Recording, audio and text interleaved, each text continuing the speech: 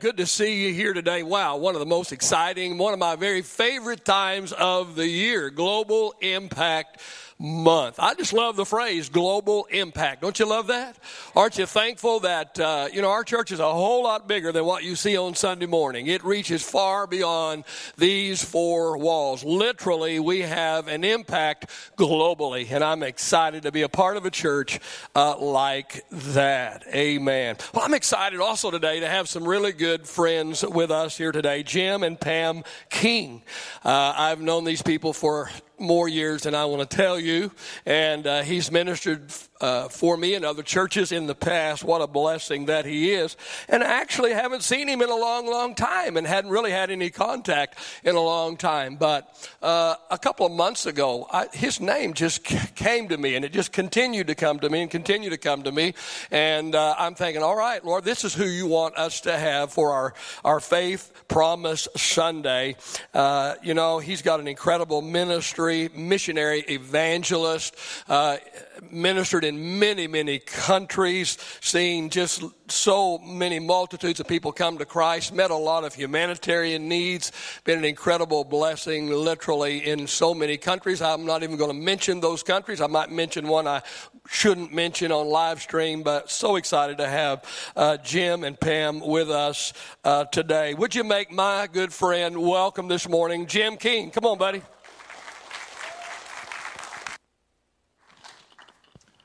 What an honor it is to be with you here today, the Church of the Lord Jesus Christ. How many of you are glad you're part of a living church, a church that is alive? Amen?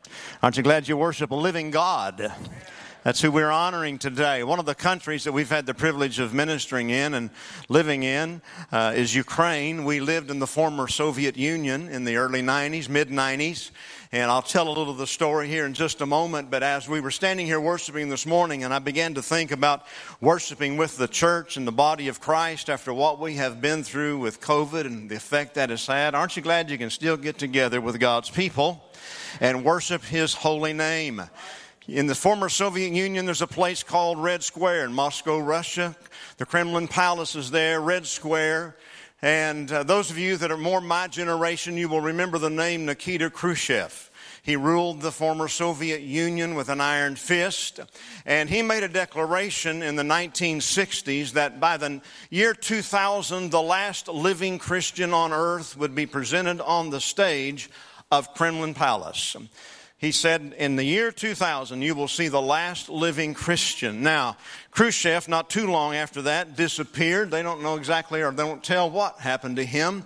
But roughly 25 years after he said the last living Christian will be presented here, another man stood in the same spot on the stage of Kremlin Palace in Red Square in Moscow, Russia, and proclaimed Jesus Christ is the King of Kings and the Lord of Lords. That man's name is Dr. David Yonggi Cho. He happens to pastor a little church of about 1 million people in Seoul, Korea. What I'm trying to tell you is Khrushchev didn't know what he was talking about, and Cho did. Jesus said, I will build my church, and the gates or schemes of hell will not prevail against her, and she shall live. Aren't you glad you're part of a living church? Come on, let's give Him praise this morning.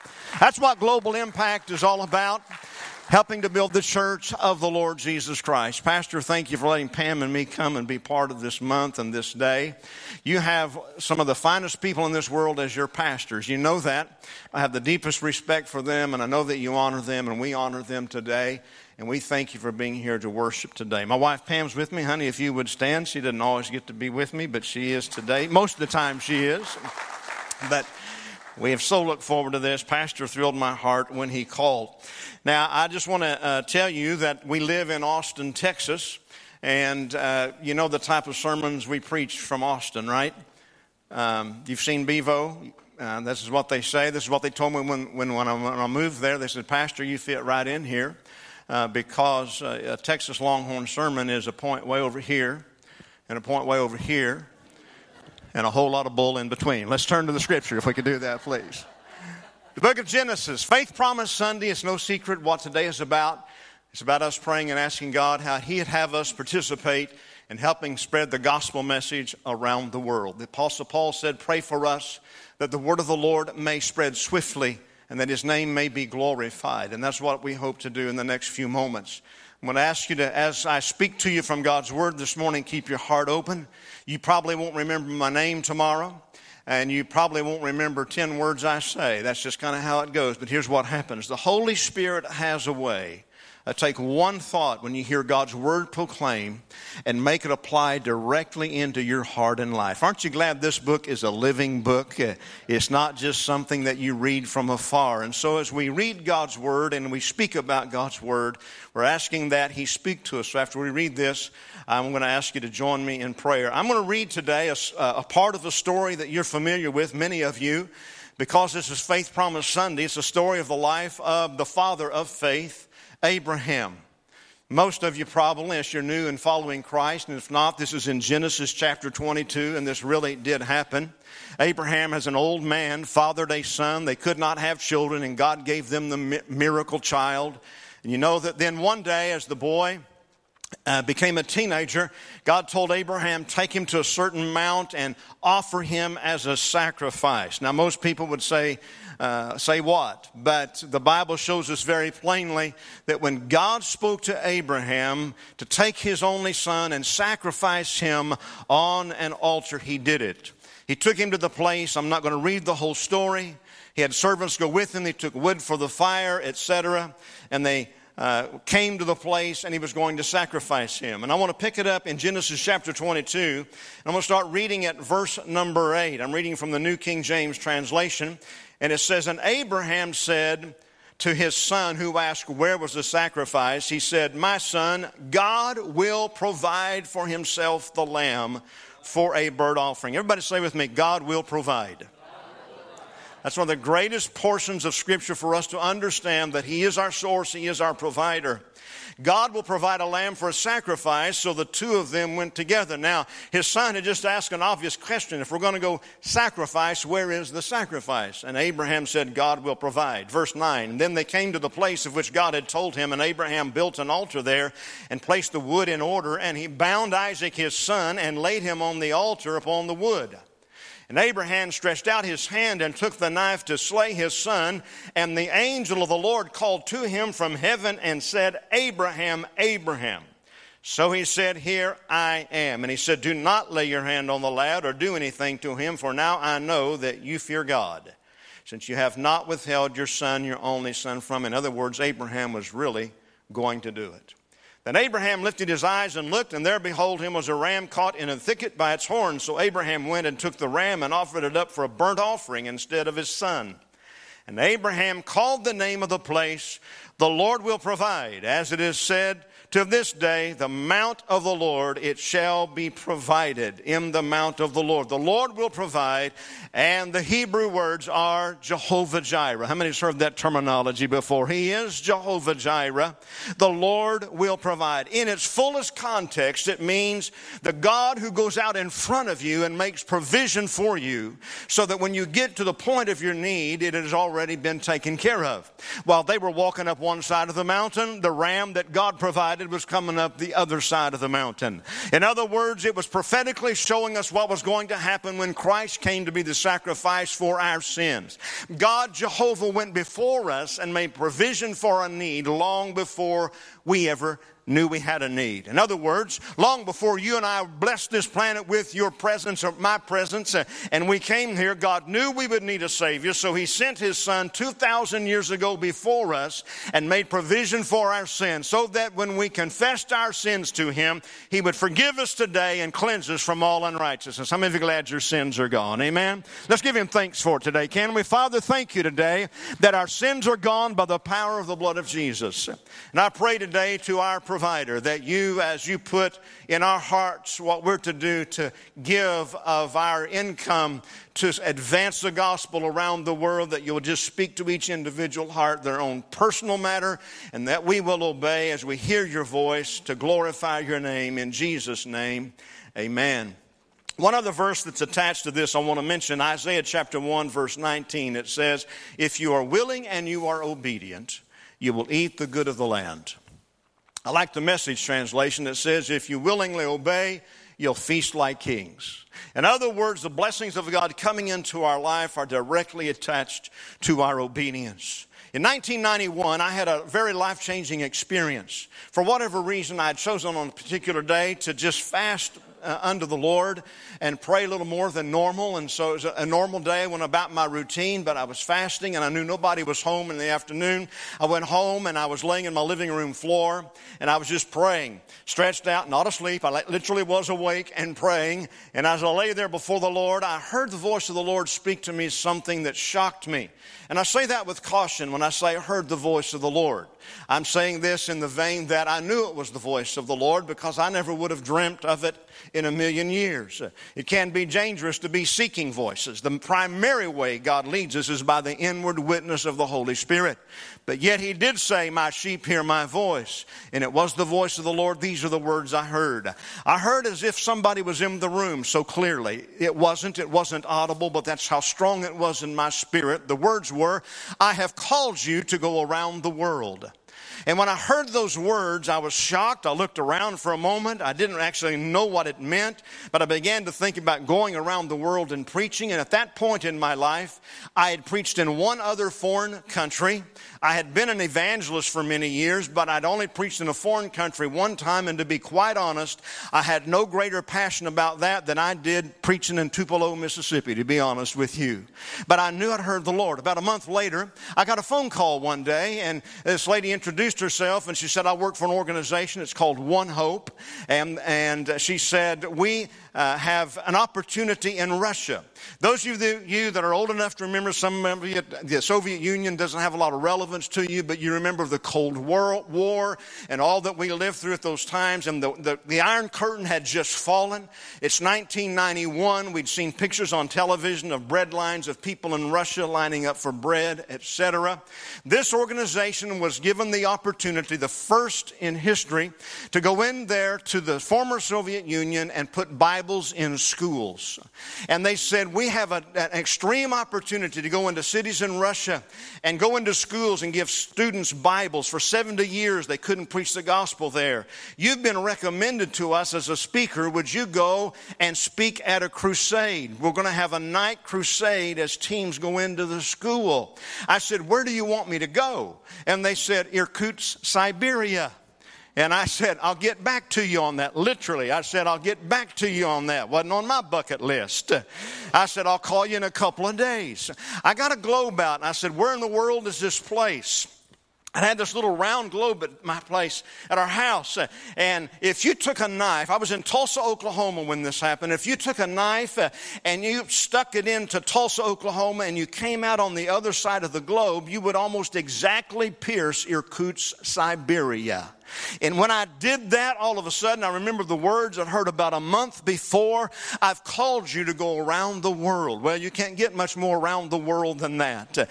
And so I didn't need somebody to prophesy to me or interpret. I knew it was either obey me and go or not. And so I called them and I said I would go, and I went. When I came home, my wife said, what was it like? And this was my answer to her. If I could have gotten you and the kids there, I never would have come home. I saw such hopelessness on the face of people. 70 years under a regime that bulldozed churches to the ground, and the church had been driven underground. I'd never seen such a thing, raised in my little Bible Belt comfort. If I could have gotten you there, I never would have come home. When I got home, they called again and said, would you go back? And I said, yes, I'll go back. On the second trip, and I must hurry, I had another experience like that where the Lord spoke to me very clearly. First, on Sunday morning, we took our team out. We're in Russia, out in this town that nobody had ever heard of, or none of us had ever heard of. And we were invited to go to a little former underground church that met in a house. I was sitting on a slat bench in the front row of that church that morning. And as I sat there, I had what I call a panoramic vision. I never had an experience like it before or since.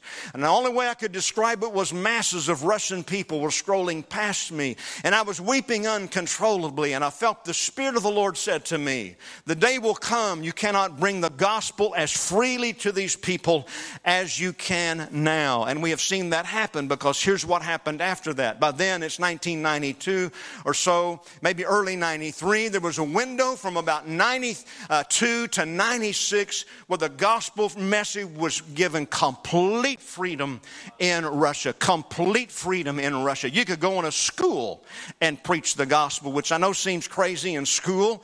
They eventually ended that, and I can understand, because it wasn't just Christians who were coming. Every cult and kook you can think of was coming in and proclaiming their message. But there was that window of opportunity. 4 days later, I'm out with, or maybe 3 days before that, I was sitting in a little school with a team, and I'd introduced them. They were going to do an assembly, and I was just sitting there with them. And the Lord spoke to me again, and He said 3 words, Kiev, live here.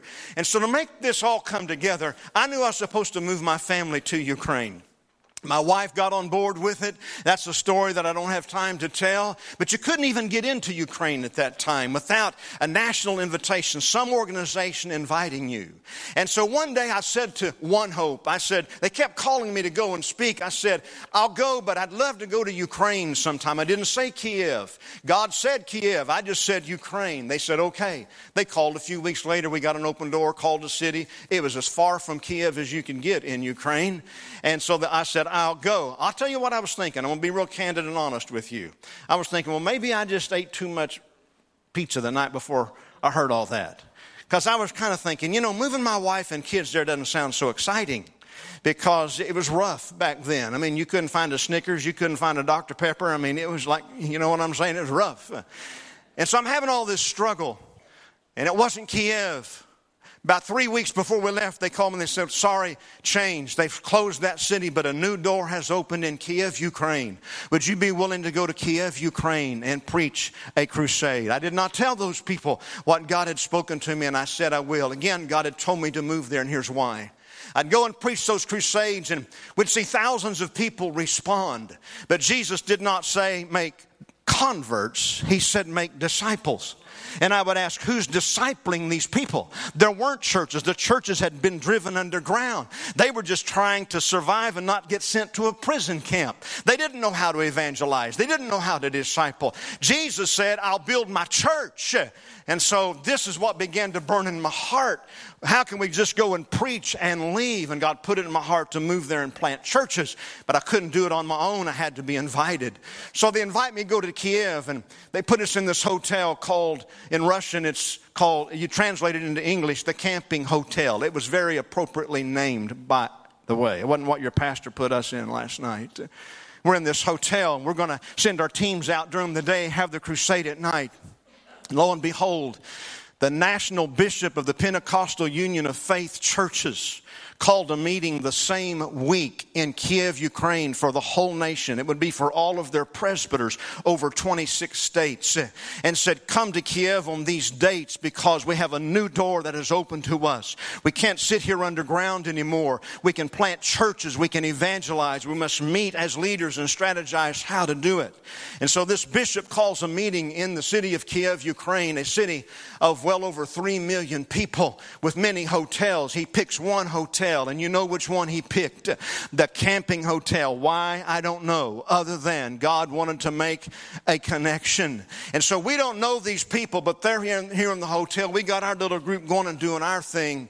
Come to find out, the meeting room we prayed in the morning before we went out was the same room they used at night for their meeting rooms, and were praying in about how now to evangelize and plant churches in their nation. We met in the hall of that hotel, and before the week was over, they invited me into their meetings.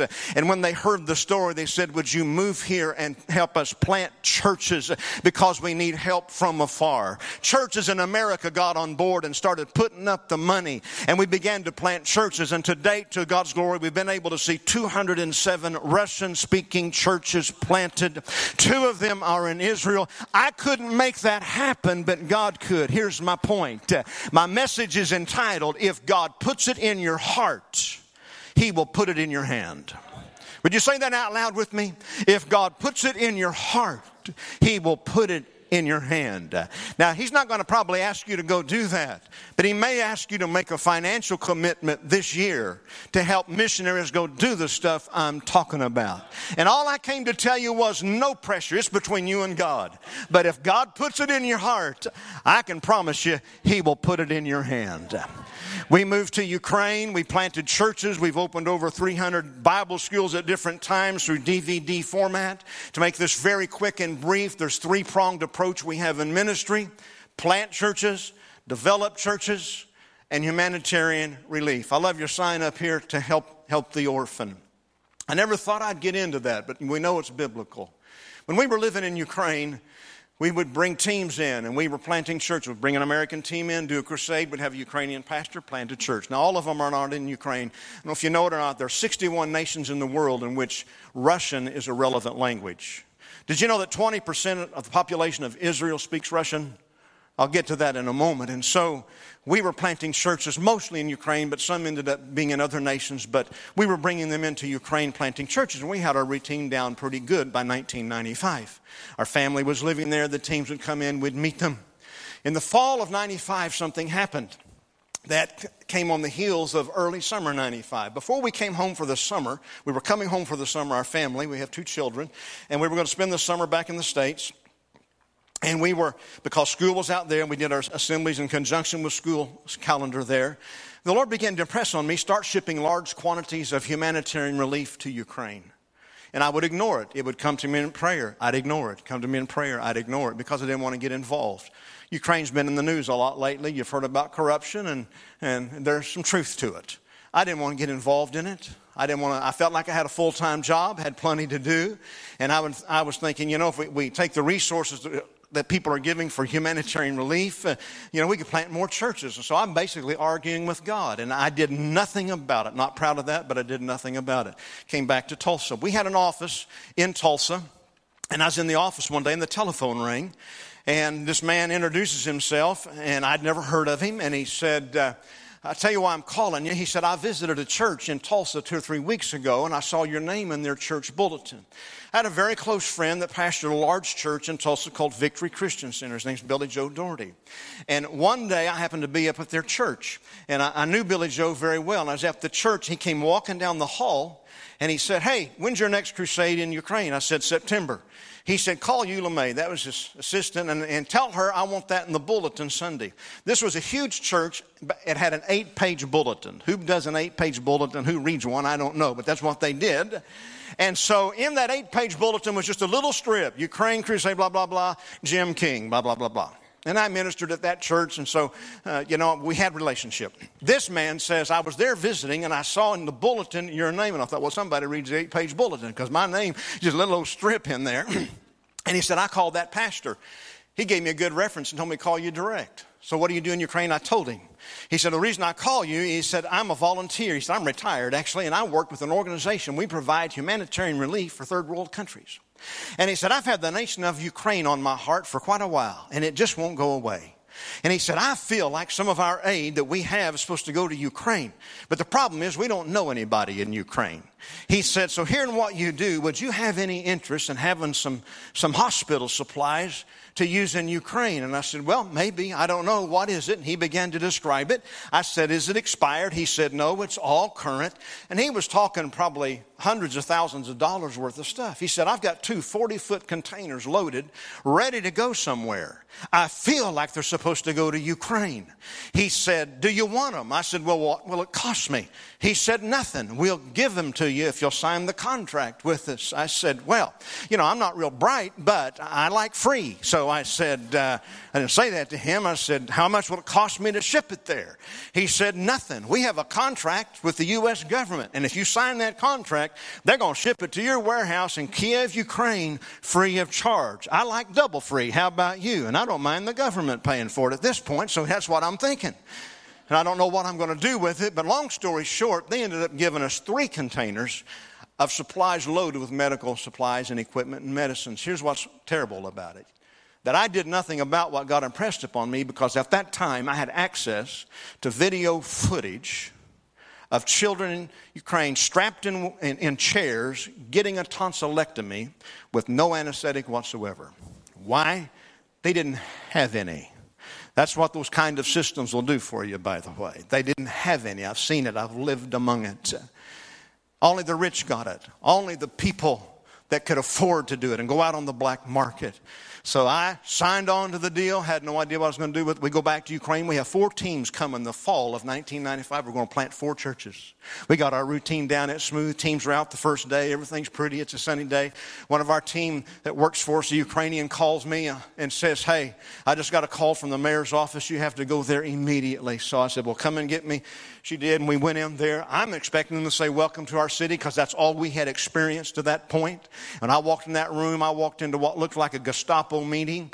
All these men sitting around mad, and they told me to sit down and basically started going off on me, telling me I was a lawbreaker. What did I think I was doing, bringing this stuff into their city? Blah, blah, blah, blah, blah.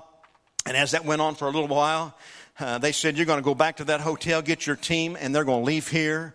You have broken the laws of Ukraine. You can't do religious activity in cities like you're doing. It's against the law. And that's what I was telling you. There was a window where it was wide open. It was beginning to close. That's what God showed me in that vision on that Sunday morning. They had changed the laws while we'd been home that summer, and I did not know it. And what they had changed them to was, you can't do these things unless you have a religious visa from the local authorities. And they said, you do not have a religious visa, and you can't do it. You're leaving. I'm thinking, what am I going to tell all these 20 people that came from California to join us, and blah, blah, blah. As I'm sitting there, I realized this man wasn't evil, but he wasn't going to lose his job over us, that this was the law now. We didn't know it because their system was so archaic they couldn't get the message out.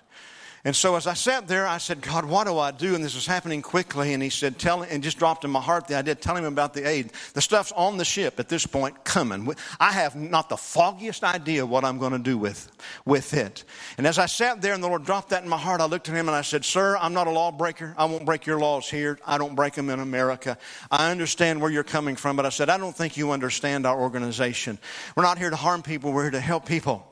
We are a 2-faceted organization, and you've only seen one arm of it. What I didn't bother to tell him was we just divided right that moment and became 2 instead of 1. We grew an arm in his presence. I said we also have a humanitarian arm, and through it we are able to help hospitals in the cities that we're allowed to go in. Yes, we want to help your people make good, moral, right decisions, but we also want to help people with their basic needs. So we're 2-faceted. But I said, sir, we are so structured that the 2 arms always have to work together. In other words, one can't work without the other. So if you tell us to leave, we're going to leave. But please understand, you're never getting any hospital supplies from us. And I didn't tell him, but I made that executive decision on the fly as well. His countenance changed. He said, Mr. King, I have been misinformed somehow. He said, I had no idea that's what you people were about. Of course, we don't want you to leave. We had a big opera house rented to have our crusade in. He said, keep that building all week and have your meetings. In fact, he said, I'll come and hear you talk some night myself. And he did. We didn't get kicked out. We planted a church there, and we kept planting churches. You know why? Because if God puts it in your heart, He'll put it in your hand. He'll make a way possible. Out of that was birthed an orphanage. They'll show you some pictures, the House of Joy Orphanage, that the government contacted us about 16 years ago and said, would you please establish an orphanage in this city called Kakhovka? We have kids living in the street. They're in great need. This was all birthed out of the humanitarian arm. And so in 2005, we opened House of Joy Orphanage. It's still there today. As we began to develop that, let's go ahead with the other 2 pictures, and we'll show you some of the things that we're able to do. This is just some of the kids that are there. These kids have some of the most horrible stories in the world. This boy I'm going to show you now, Arthur, he's not in this picture. He just moved in about 2 months ago. That little guy right there was raised by a single mom. She's schizophrenic, and I know we have a mixed crowd in here. I'll be careful on how I say it, but social services caught him in this condition, his mother using him as a physical partner, if you know what I mean. Little guy, when we got him, our women's staff could not even approach him. Just in 2 months, he's made remarkable changes. These are doors that have opened. It's kind of like what this church does, help to defend the orphan. It all came out of a guy, God trying to tell me to do something I thought was going to cost me something, because in my head I'm thinking, doing all that humanitarian is going to cost our church plans. Folks, God don't have a shortage of resources. I said, God, and He doesn't have a shortage for you. If God puts something in your heart today, He will put it in your hand. That's what a faith promise is. I'm just going to have faith in you, God. If He doesn't provide it, it don't cost anything. Nobody's ever going to ask you for it. It's between you and God. But how many of you believe you serve a God that can respond in faith? Do you know when we built that building? Show that building again, if you would, please. That building... that was an old Soviet kindergarten they built to train kids in communism, and it never was occupied. It sat dilapidated for like 18 years. I could show you some nasty pictures. They said, we can't give you the building because it belongs to the city, but you can have it. We had to renovate it, and it cost a lot of money, but people gave, and we did it. And as we renovated and got almost done, almost all the money was gone. First winter, dedicated, we put in a gigantic heating system. They don't have forced air like us. It's boiler system, so you can imagine what kind of system we had to put in for something that big. It's in a whole other building. We had it in, and they fired it up when it started turning cool and almost no heat. We couldn't figure out what was wrong. They came to me and they said, we're sorry, but you put all that in, but we don't have a gas line in this end of the city big enough to run the thing.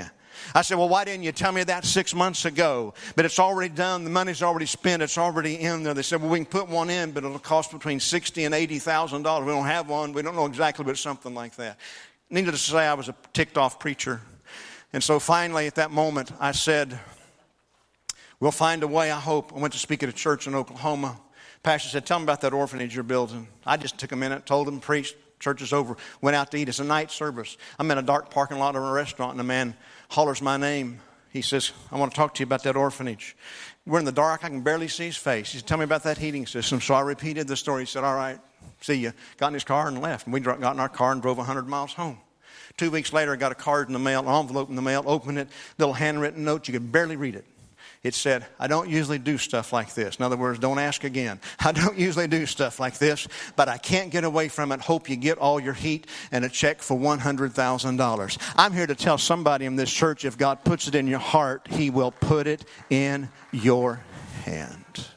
Let me wind this up by moving to another nation just real quickly. What birthed out of all of our work in the Soviet Union, I said a while ago, 20% of Israel speaks Russian. I don't have time to tell the story, but in 1999, God dramatically spoke in a way that we knew we were supposed to do what we did in Eastern Europe and the Middle East. And He opened a door that we couldn't have opened. I went to Israel the first time in December of 1999. Been there many times since. And if you've never been, it's hard to picture it. I couldn't picture it. But 20% of Israel speaks Russian. Here's the providence of God. God said in the last days, this is Bible, and I got to hurry. I'll put it in the hearts of the Jewish people that have been scattered through the diaspora through the centuries to return back to that land. And when they come back, this is Bible, it's in the Bible, they'll come back and they'll never leave again. People ask me all the time, because we are involved with the military in Israel, and I'll just lay that out before you. They ask me, and this is not a political statement here, okay? This is not what this is about. We're about the Bible and the kingdom of God. Jesus died for Jews and Arabs alike. Do you believe that? He died for all of them. When He said, pray for the peace of Jerusalem, He and everybody that lived there. So I'm not getting into politics here. But only God could cause the gospel to be so open in Russia that millions upon millions of people received the gospel. Many of them Russian Jews that got saved in Russia. And then God put that in their heart to go back to the land of promise. And they've come back in there with the message of Yeshua Shamashiach, which simply means Jesus is the Messiah. And they're there preaching the name of Jesus today. I couldn't plan that. God could. In fact, one of the ex-prime ministers of Israel stood before a bunch of pastors years ago and said, gentlemen, we worship the same God. It's just we just have one distinction. You believe Messiah's already been here. We believe He's yet to come. But he said, I promise you, when He shows up, I'll be the first to ask you, sir, have you been here before? You see, it's in their heart. And this is some of the work we do in Israel. I'm going to close, but just flip through those pictures. It's Bible schools. We have planted 2 churches there. You cannot proselyte in Israel. If you get caught sharing the gospel outside of a church to somebody under the age of 18, you go to jail. So a lot of people don't understand that. So it's challenging for these churches. We also do work with the military. I don't have time to go into that, but I want you to know that right there happened last week, sent to me by our military contact, a Jewish rabbi, praying Numbers, the priestly blessing. The Lord bless you and keep you, cause His face to shine upon you. He said, I'm going to lay my hands on one soldier, you lay your hand on the next. And they began to pray that. Look at these next two pictures real quickly and I'll end it. That's me with the Krav Maga unit. Those are the anti-terror group. They're the ones that catch the terrorists. I want to point this out. In that right there, there are Israelis, but there are Jews and there are Arabs in that unit. So I'm not being political here, but I do believe this. God put His hand on that little speck of land. God chose the city of Jerusalem. And those He put back there are never going to go away. And then finally, here I am standing on a military base in Israel. You know what that sign says? That's the entrance to a military base. It says, Zechariah 4:6, not by might, not by power, but by my Spirit, saith the Lord of hosts. How many believe God's able to do anything? By His might, by His power, and by His Spirit. Now, I end by telling you this. As you make your faith promise today, I've just shared with you snippets of things we have experienced, of how God opened doors. But please catch the spirit of this. If God puts it in your heart, He will put it in your hand. He will provide. And I realize people work very hard for every nickel they earn. And it's between you and God. And I know this, Pastor, nobody ever going to put any pressure on anybody. We can give voluntarily. But could I ask you this morning to start somewhere? There's some of you, you say, Jim, I've never done this before. I've never done this before. Would you be willing to start in 2021, especially in the face of pandemic, to send a message to the devil? We're not going to be diminished. God is going to continue to take us over the top. Missionaries depend on this. And some of you may be saying, what can my little bit do? What can my little bit do? Would you start somewhere? I'm talking to teenagers. I'm talking to everybody. Would you just be willing to start somewhere? I'm a sports fanatic, and I'm from the state of Oklahoma, although I live in Austin. I'm from the state of Oklahoma. OU had a basketball player named Stacey King years ago. He was a great college player, got drafted by the Chicago Bulls, played with Michael Jordan. He was a role player in the NBA. And one night, Michael Jordan, some of you remember this, you sports fans, scored 69 points at that point. The second most points ever scored in an NBA game. When it was over, and the Bulls won the game, when it was over, every reporter crowded around him. They couldn't get interviews because everybody wanted to talk to the great Michael Jordan. Stacey King was on the team. He was in the locker room. He was getting dressed to go home, sitting by himself. Nobody wanted to talk to Stacey King, except one reporter couldn't get to Jordan, so he goes over to Stacey King. He said, Stacey, I want to ask you a question. What does it feel like to play on a team with somebody so great? How many of you believe in the church we're on a great team first, right? And the star is Jesus. That's the analogy. What's it feel like to play on a team with such a great guy, great player like Michael Jordan, such a star? And you only scored, this is what the reporter said, you only scored 2 points. He scored 69. Stacey King looked at him without a blink and said, I know this. I'll always remember this as the night that Michael Jordan and Stacey King teamed up to score 71 points. Here's what most people don't know. That game ended in overtime. And the Bulls won. In other words, if Stacey hadn't scored his 2 points in regulation, they would have lost by 2 points, and Jordan never would have had a chance to be a hero. Jesus cannot do His work without us doing this. Could I ask you, please, have faith in God? Because why? If God puts it, say it with me, in my heart. Come on, say it with me. If God puts it in my heart, He will put it in my hand. Father, I pray the spirit of faith be released in Jesus' name. If there's anybody here today that doesn't know Christ as their Savior, I pray they'll make the most important surrender, and that is the surrender of their heart and life. In Jesus' name I pray. Amen. Thank you for letting us be here with you today. We love you in the Lord. God bless you. Pastor, thank you, sir.